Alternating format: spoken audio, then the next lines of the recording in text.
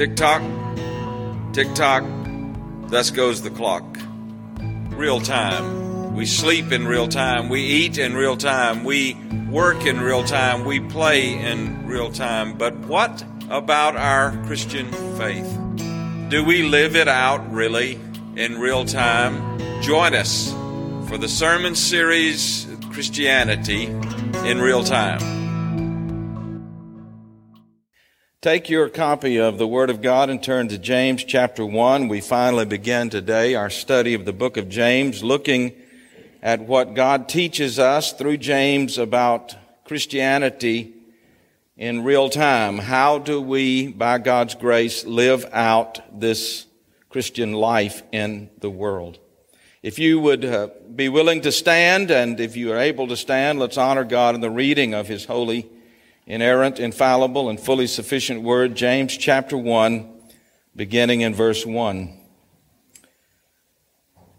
James, a servant of God and of the Lord Jesus Christ, to the 12 tribes in the dispersion, greetings. Count it all joy, my brothers, when you meet trials of various kinds, for you know that the testing of your faith produces steadfastness. And let steadfastness have its full effect, that you may be perfect and complete, lacking in nothing. If any of you lacks wisdom, let him ask God, who gives generously to all without reproach, and it will be given him. But let him ask in faith with no doubting, for the one who doubts is like a wave of the sea that is driven and tossed by the wind. For that person must not suppose that he will receive anything from the Lord. He is double-minded. He is unstable in all his ways. Let the lowly brother boast in his exaltation, and the rich man in his humiliation, because like a flower of the grass, he will pass away. For the sun rises with its scorching heat and withers the grass. Its flower falls and its beauty perishes. So also will the rich man fade away in the midst of his pursuits. Blessed is the man who remains steadfast under trial, for when he has stood the test, he will receive the crown of life which God has promised to those who love him. Let no one say when he is tempted, I am being tempted by God. For God cannot be tempted with evil, and he himself tempts no one. But each person is tempted when he is lured and enticed by his own desire. Then desire, when it has conceived, gives birth to sin, and sin, when it is fully grown, brings forth death. Do not be deceived, my beloved brothers. Every good gift and every perfect gift is from above, coming down from the Father of lights, with whom there is no variation or shadow due to change. Of his own will, he brought us forth by the word of truth, that we should be a kind of first fruits of his creatures. This is the word of the Lord. Thanks be to God.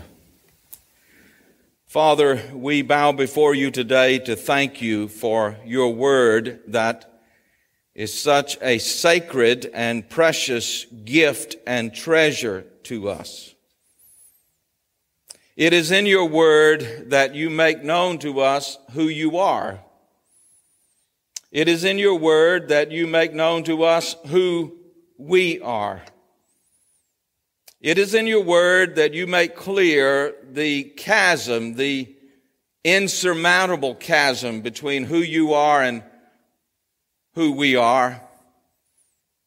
And it's in your word that you make known to us so very clearly that we cannot cross that chasm, but you have crossed that chasm in yourself through the coming of your Son and all that he was and all that he did, so that when by your grace we receive what you have done for us in the Lord Jesus Christ, you not only declare us to be right with you forever, you do more than that, far more than that, even though that's enough.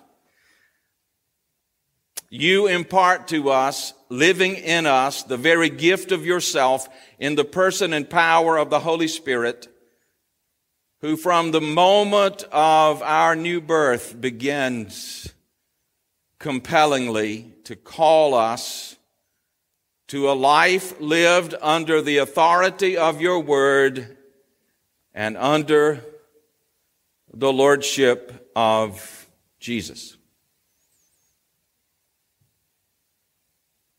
In these days, O God, I would pray as pastor in this place that you would renew us, refresh us, revive us by your Spirit through your word, that we individually and corporately might settle the question of the lordship of Jesus.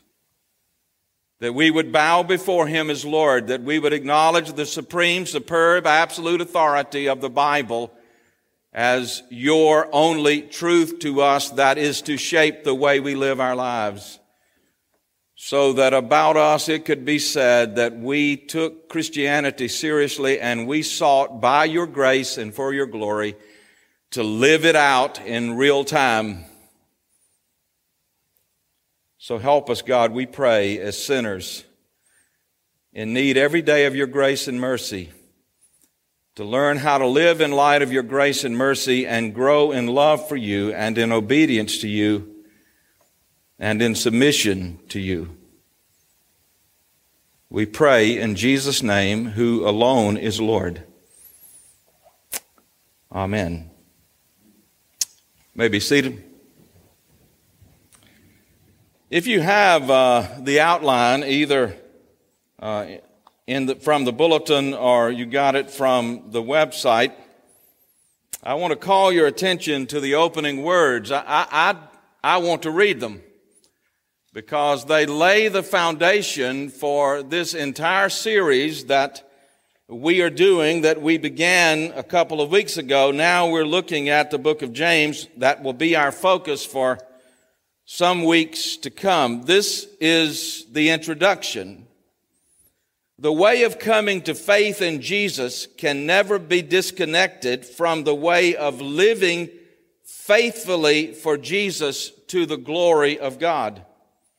We cannot live faithfully for Jesus until we have come to faith in Jesus, and all who have come to faith in Jesus receive from God through Jesus the presence and power of the Holy Spirit living in us and compelling us to live a life of faithfulness to Jesus. Now that's Bible 101.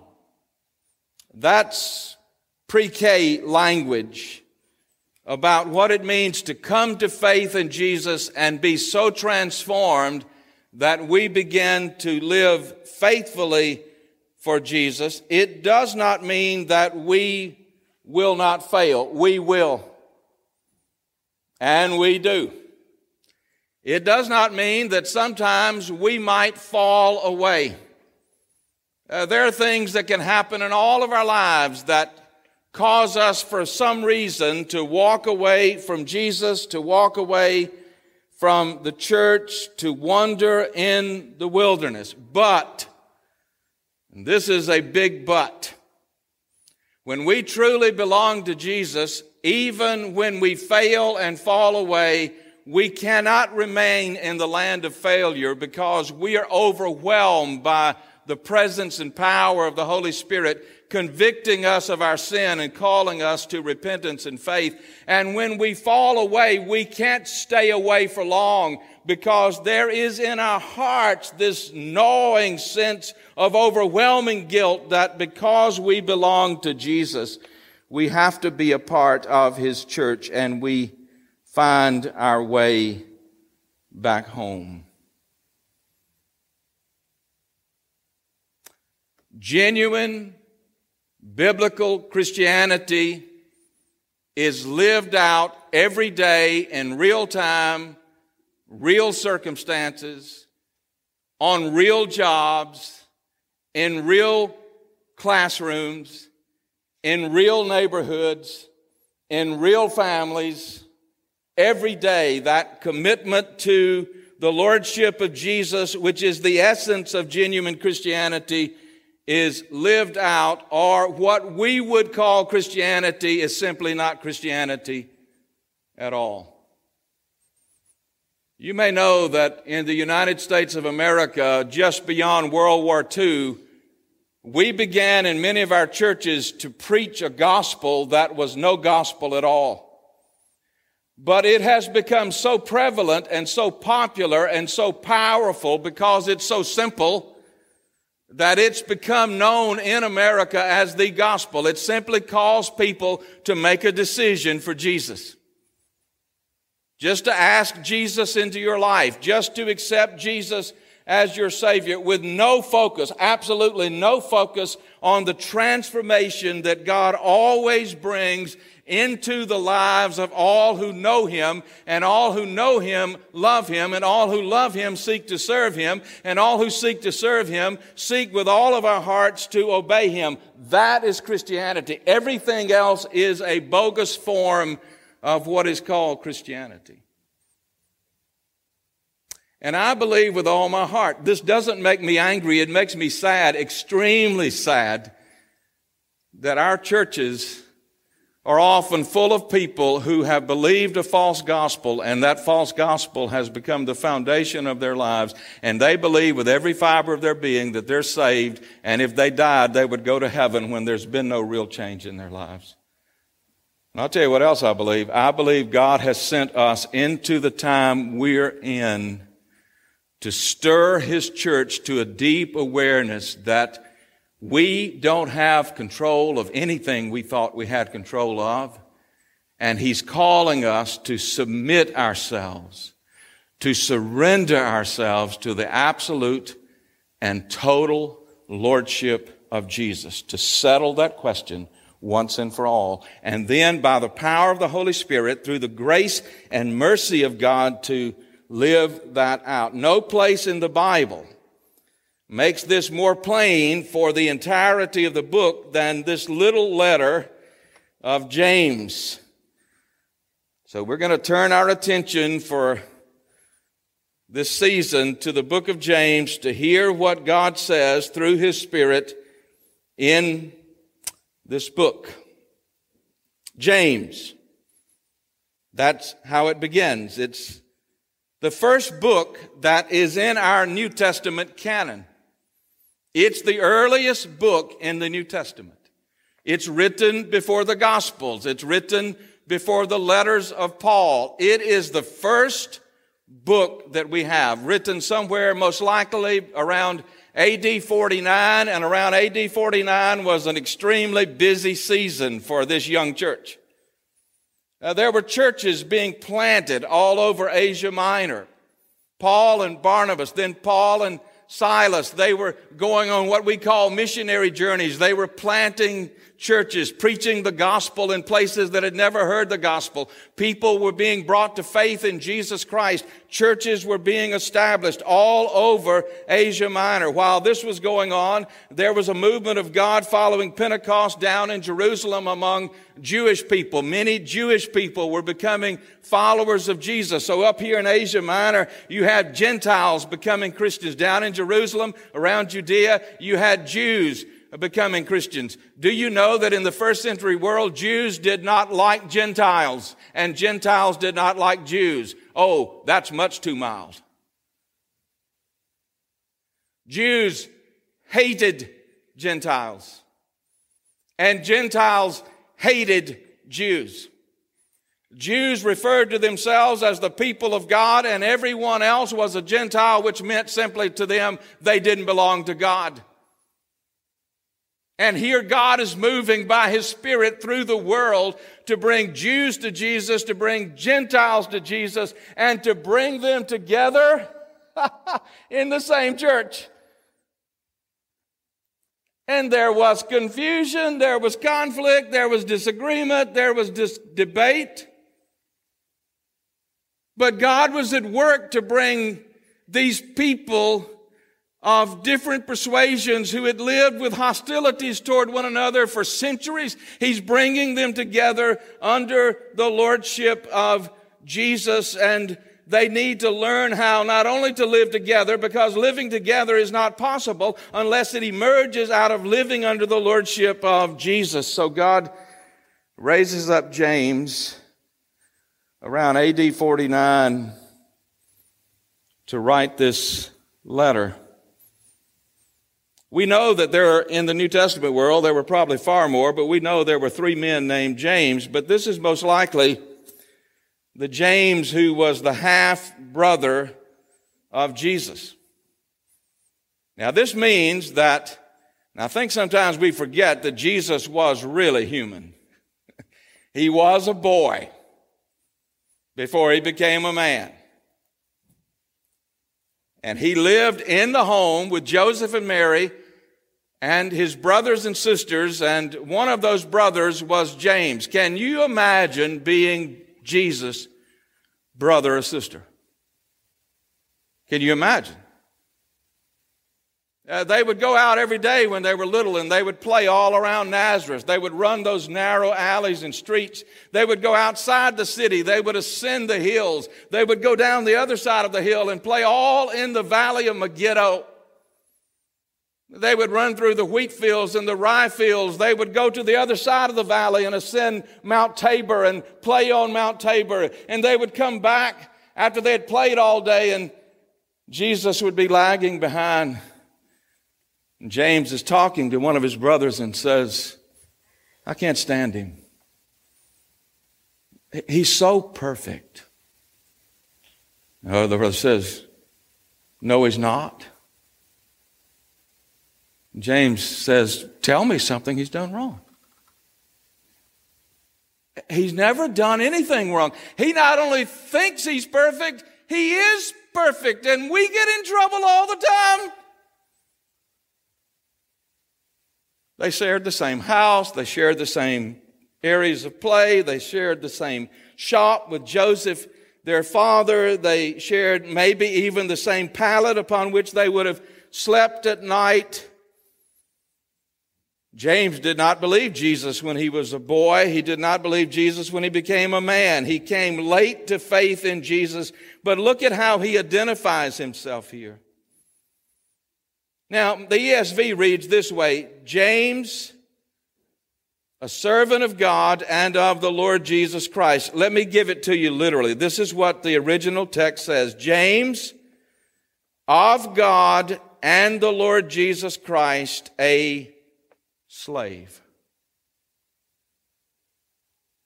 James doesn't care that you know that Jesus was his brother. He would never exploit that in order to give a word to us. This is what he wants you to know. This is what every child of God wants everybody to know about us. Number one, we belong to God. God is the absolute sovereign of our lives. We trust God. We are dependent on God. We're devoted to God. He rules and reigns. We don't. We submit our lives to Him. We belong to God. We belong to Jesus. We believe that Jesus of Nazareth, truly human, truly God, is the Son of God who lived a perfect life, was crucified for our sins, took our place upon the cross, shed His blood for us. We belong to Jesus, who is the Messiah. But here's what's most important. We belong to Jesus, who is the Messiah, who is Lord. That's why it's first. James, of God and the Lord.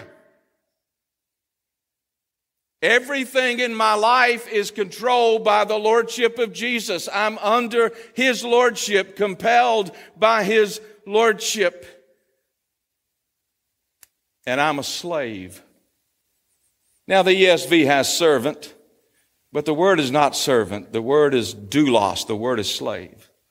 It's the lowest form of slavery found in the Greco-Roman world. This kind of slave never got any notice. Nobody even knew this slave existed. The slave existed, get this, the slave existed for only one reason: to serve, honor, obey his master. The slave, this kind of slave, had no identity, none, except through his master. He didn't even want you to know his name. He wanted you to know that his master is. Listen, as believers, we don't want any credit. We don't care about affirmation. We don't want to be acknowledged. What we want the fellow church members to know, our brothers and sisters, and the world to know is that Jesus is our master, and that's all we care about. This is James. The word slave was used in the Old Testament for those who were servants of God. In the New Testament, it was used for pastors. It was used for elders. It was used for deacons. They were called slaves.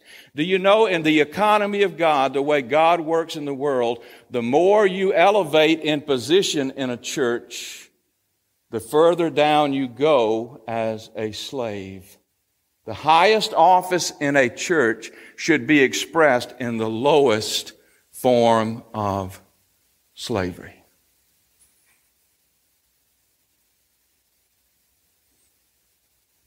If I have to be known here as Dr. Wright, senior pastor, I hate that term.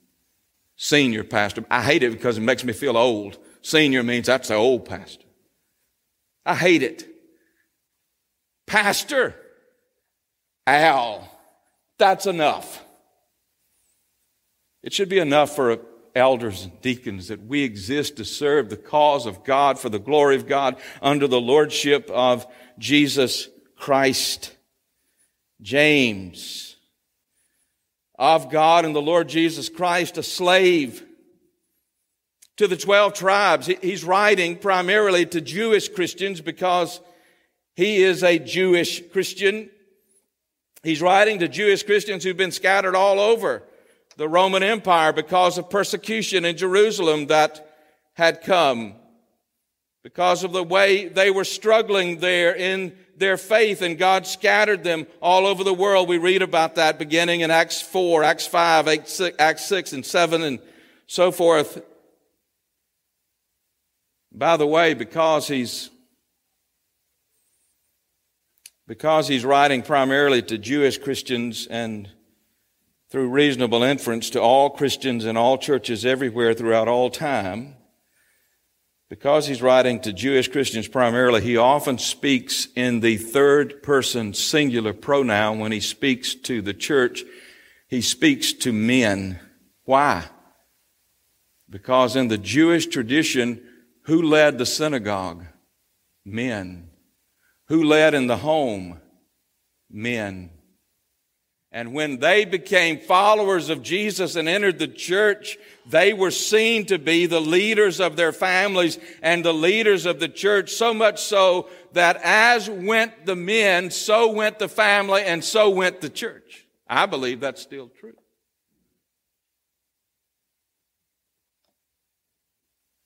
To the 12 tribes, greetings. He begins here a technique that he uses throughout James. He ends one section with a word and begins the next section with a similar word. The word greetings in the Greek is charain. Now look at verse 2. Count it all joy. The word joy in the Greek is charan. You hear the similarity? Charain, charan. He's connecting these two things. He does the same thing in verse 4. And let steadfastness have its full effect, that you may be perfect and complete, lacking in nothing. Lacking. He uses the same word in verse 5. If any of you lacks wisdom. What James is writing about is the lordship of Jesus. And what he's going to do throughout, that I pray by God's Spirit we can see, he's going to show us what Christianity looks like in real time. What does your life as a believer, what does my life look like when it's really lived under the lordship of Jesus?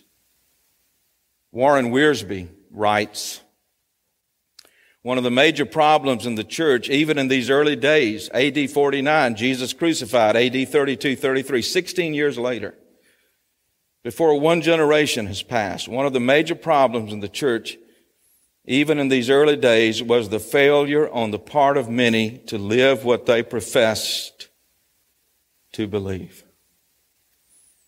I'll read that again. One of the major problems in the church, even in these early days, was the failure on the part of many to live what they profess to believe. And Wiersbe continues, because Wiersbe said when he wrote these words before his death that it's still a problem. I want to read to you what he wrote.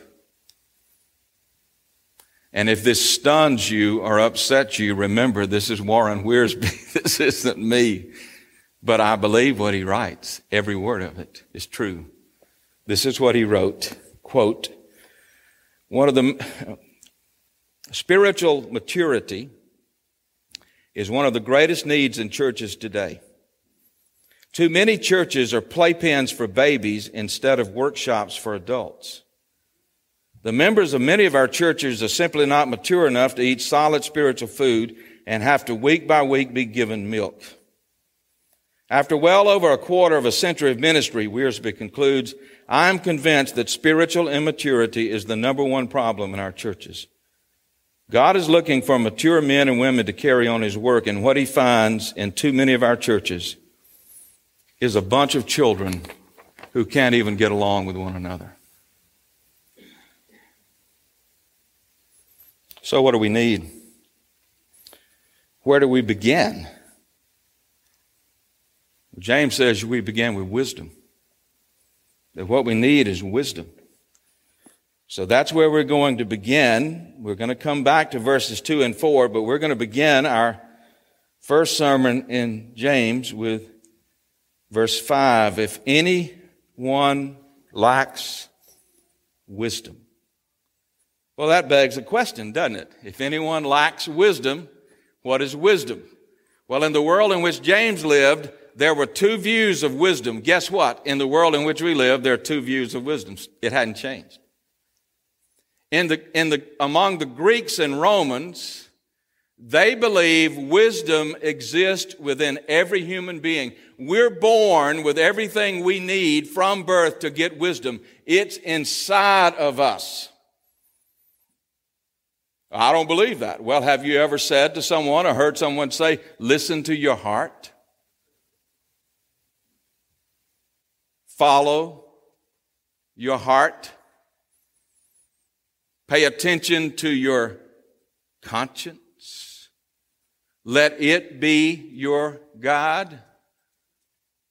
That's what the Greeks and Romans taught. You have within you from birth everything you need to get wisdom. The way you get wisdom is by thinking rationally and logically. And what you're thinking about is, this is the question, what is best for me in this situation? What is good and right for me in this situation? What will in this situation give me security, safety, and peace? And when I come to what gives me safety, security, and peace, what is right for me and best for me, that will protect me and provide for me, that is wisdom. Do that. Take that course.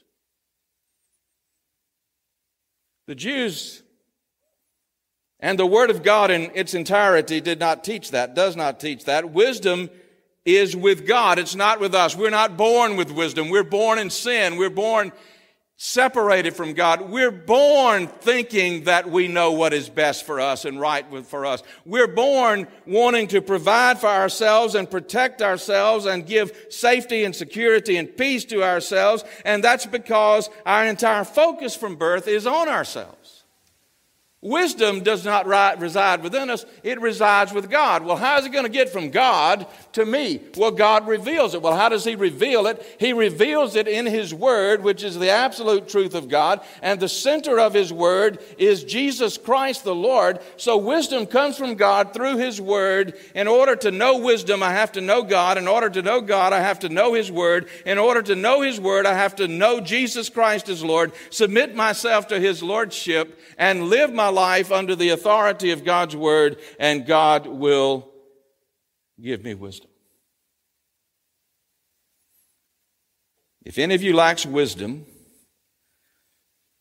let him ask God, who gives generously. The word generously here is a poor translation. The word that's used here is only used here in the entire New Testament, but outside the New Testament, it's used in terms of simplicity, sincerity, without duplicity. When you ask God to give you wisdom and you seek him through his word, by his Spirit, speaking through his word, God will give you simply and sincerely, straightforwardly, what is the wisdom of the Word of God. He will reveal it to you, show it to you, make it known to you, and he'll give it to you without reproach. That means when you're seeking God for wisdom, God will never rebuke you. God will never reject you. God will never turn away from you. God will never shake his finger at you, because when we're seeking God for wisdom, because we're sinners, we're going to make some wrong choices. We're going to go down some wrong roads. We're going to make some wrong decisions. And it's down those roads where God comes to a place where he wakes us up, turns us around in repentance. And when he turns us around in repentance so that we seek the wisdom that he gives, God doesn't walk up to us and say, "I told you so." He never do that, because he's God. He gives us wisdom without reproach, without rejection, without rebuke. But God tells us how we must ask. And hear the contrast in our world, I'm telling you. Hear the contrast. They've been there since Adam. They will be there until Jesus comes back. Let him ask in faith without doubting. The word doubt here means without duplicity. The problem of every person in this room, if you're a believer, you sincerely want the wisdom of God. You want God to show you his way through his word. But where do we live every day? In the world.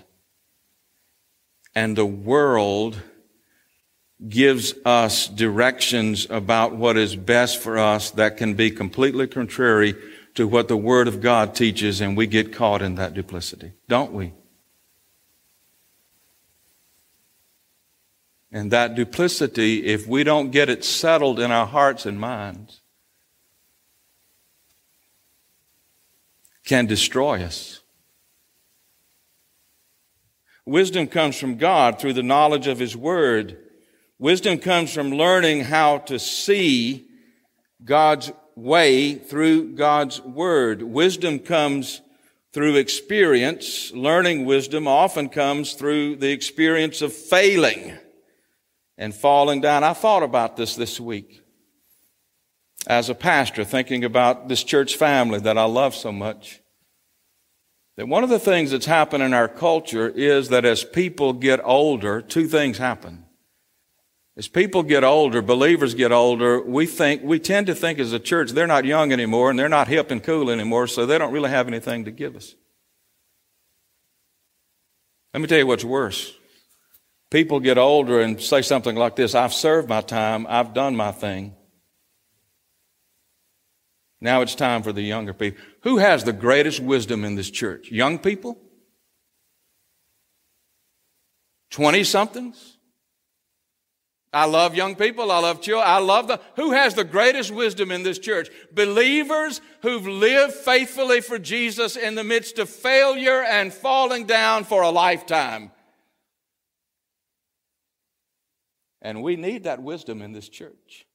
We have younger women who need the wisdom of older women. We have younger men who need the wisdom of older men. And we need older women and older women to stand up slowly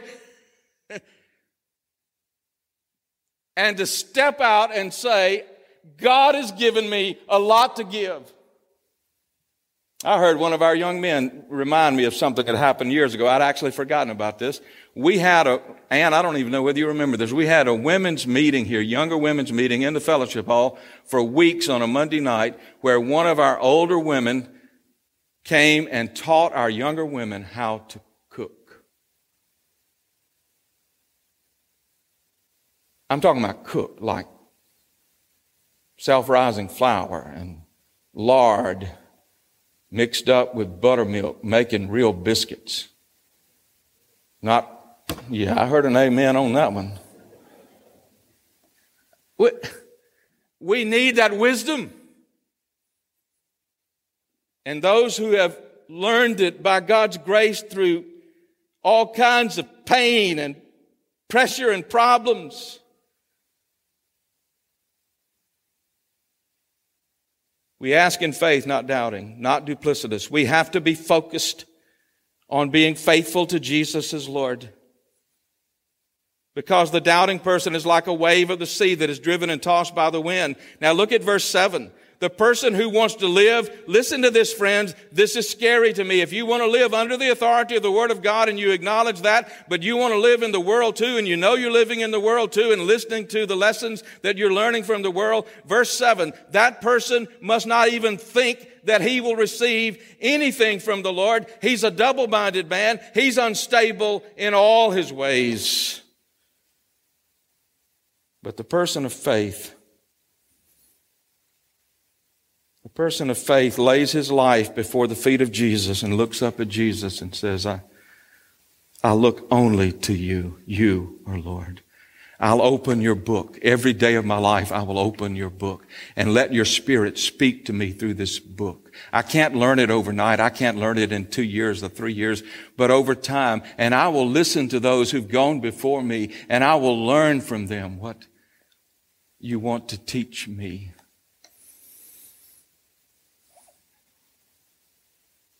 What do we need wisdom for? This is what I'm going to talk about next Sunday. Some of you are going through trials right now. All of us are going through trials in our country. Don't you need wisdom for facing trials? Where are you going to get it from? Where are you going to get it from? Only one place if you're a believer, from the Word of God. Do you need wisdom for living in this time we're living in? Where are you going to get it from? Only one place if you're a believer, the Word of God. Every believer in this room faces temptations every day. Right? I hope I'm not alone. Where are we going to get wisdom for facing temptations? From the Word of God. There is no other source for us. And we're going to get it from the Word of God as we listen to the Word of God and as we share life together. One person says, the way of true faith is the way of loving God with our whole heart, mind, and soul.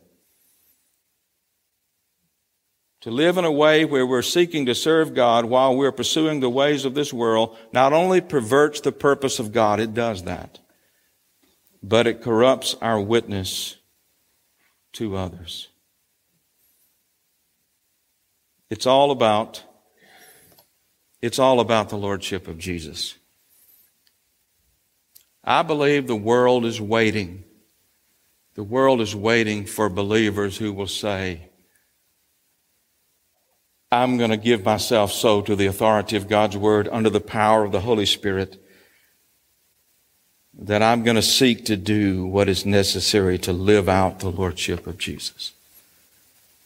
No matter what it cost me.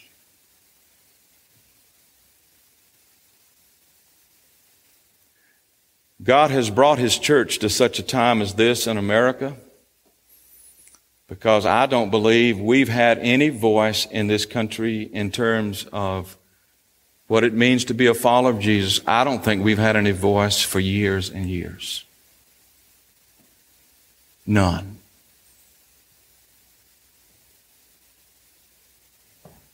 And He's brought us to these times to find out who in the church will say, Jesus is Lord,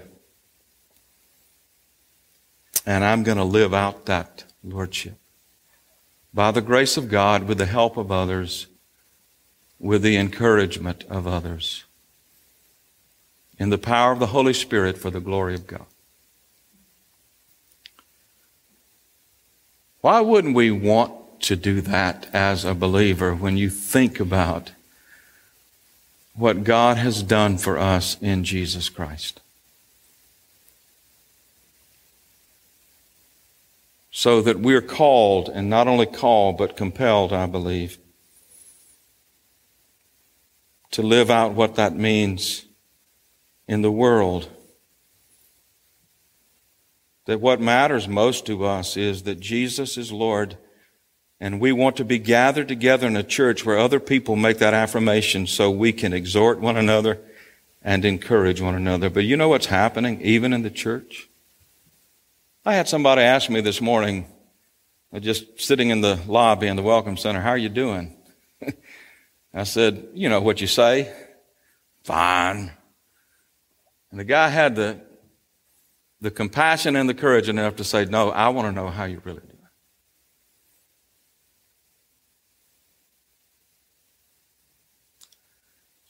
I've never experienced a harder time in ministry than in recent months, because churches are divided. Some of you wear masks. Let me change the pronoun, some of us, because you sounds accusatory. Some of us wear masks. And those of us who wear a mask believe that all God's children who are right with Jesus ought to wear a mask. Some of us don't wear masks. And us who don't wear masks, to be totally ungrammatical, us who don't wear masks think if we really love Jesus, we wouldn't wear masks. We have no middle ground to meet. None. Some of us think that everybody and their grandfather and grandmother and grandchildren ought to be vaccinated. Some of us think, I don't think so.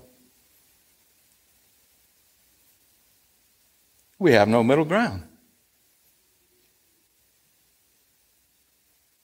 Some of us are so politically alienated from one another, we don't know how to even treat one another anymore.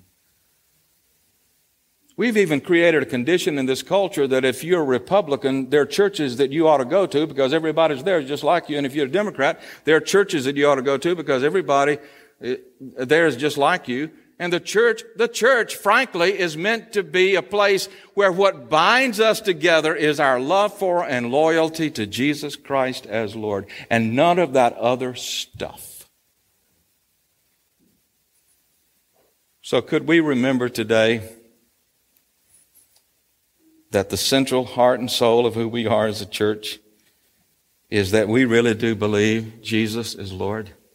And we really do want to live that out. And most days we limp in our efforts. Some days we crawl, and some days, frankly, we fall flat on our face. But aren't you glad that on that day when you fall flat on your face and you think there's no hope for you, the grace of God that reached down to put Jesus on that cross is the same grace that reaches unto you and picks you up? Let us pray. Father,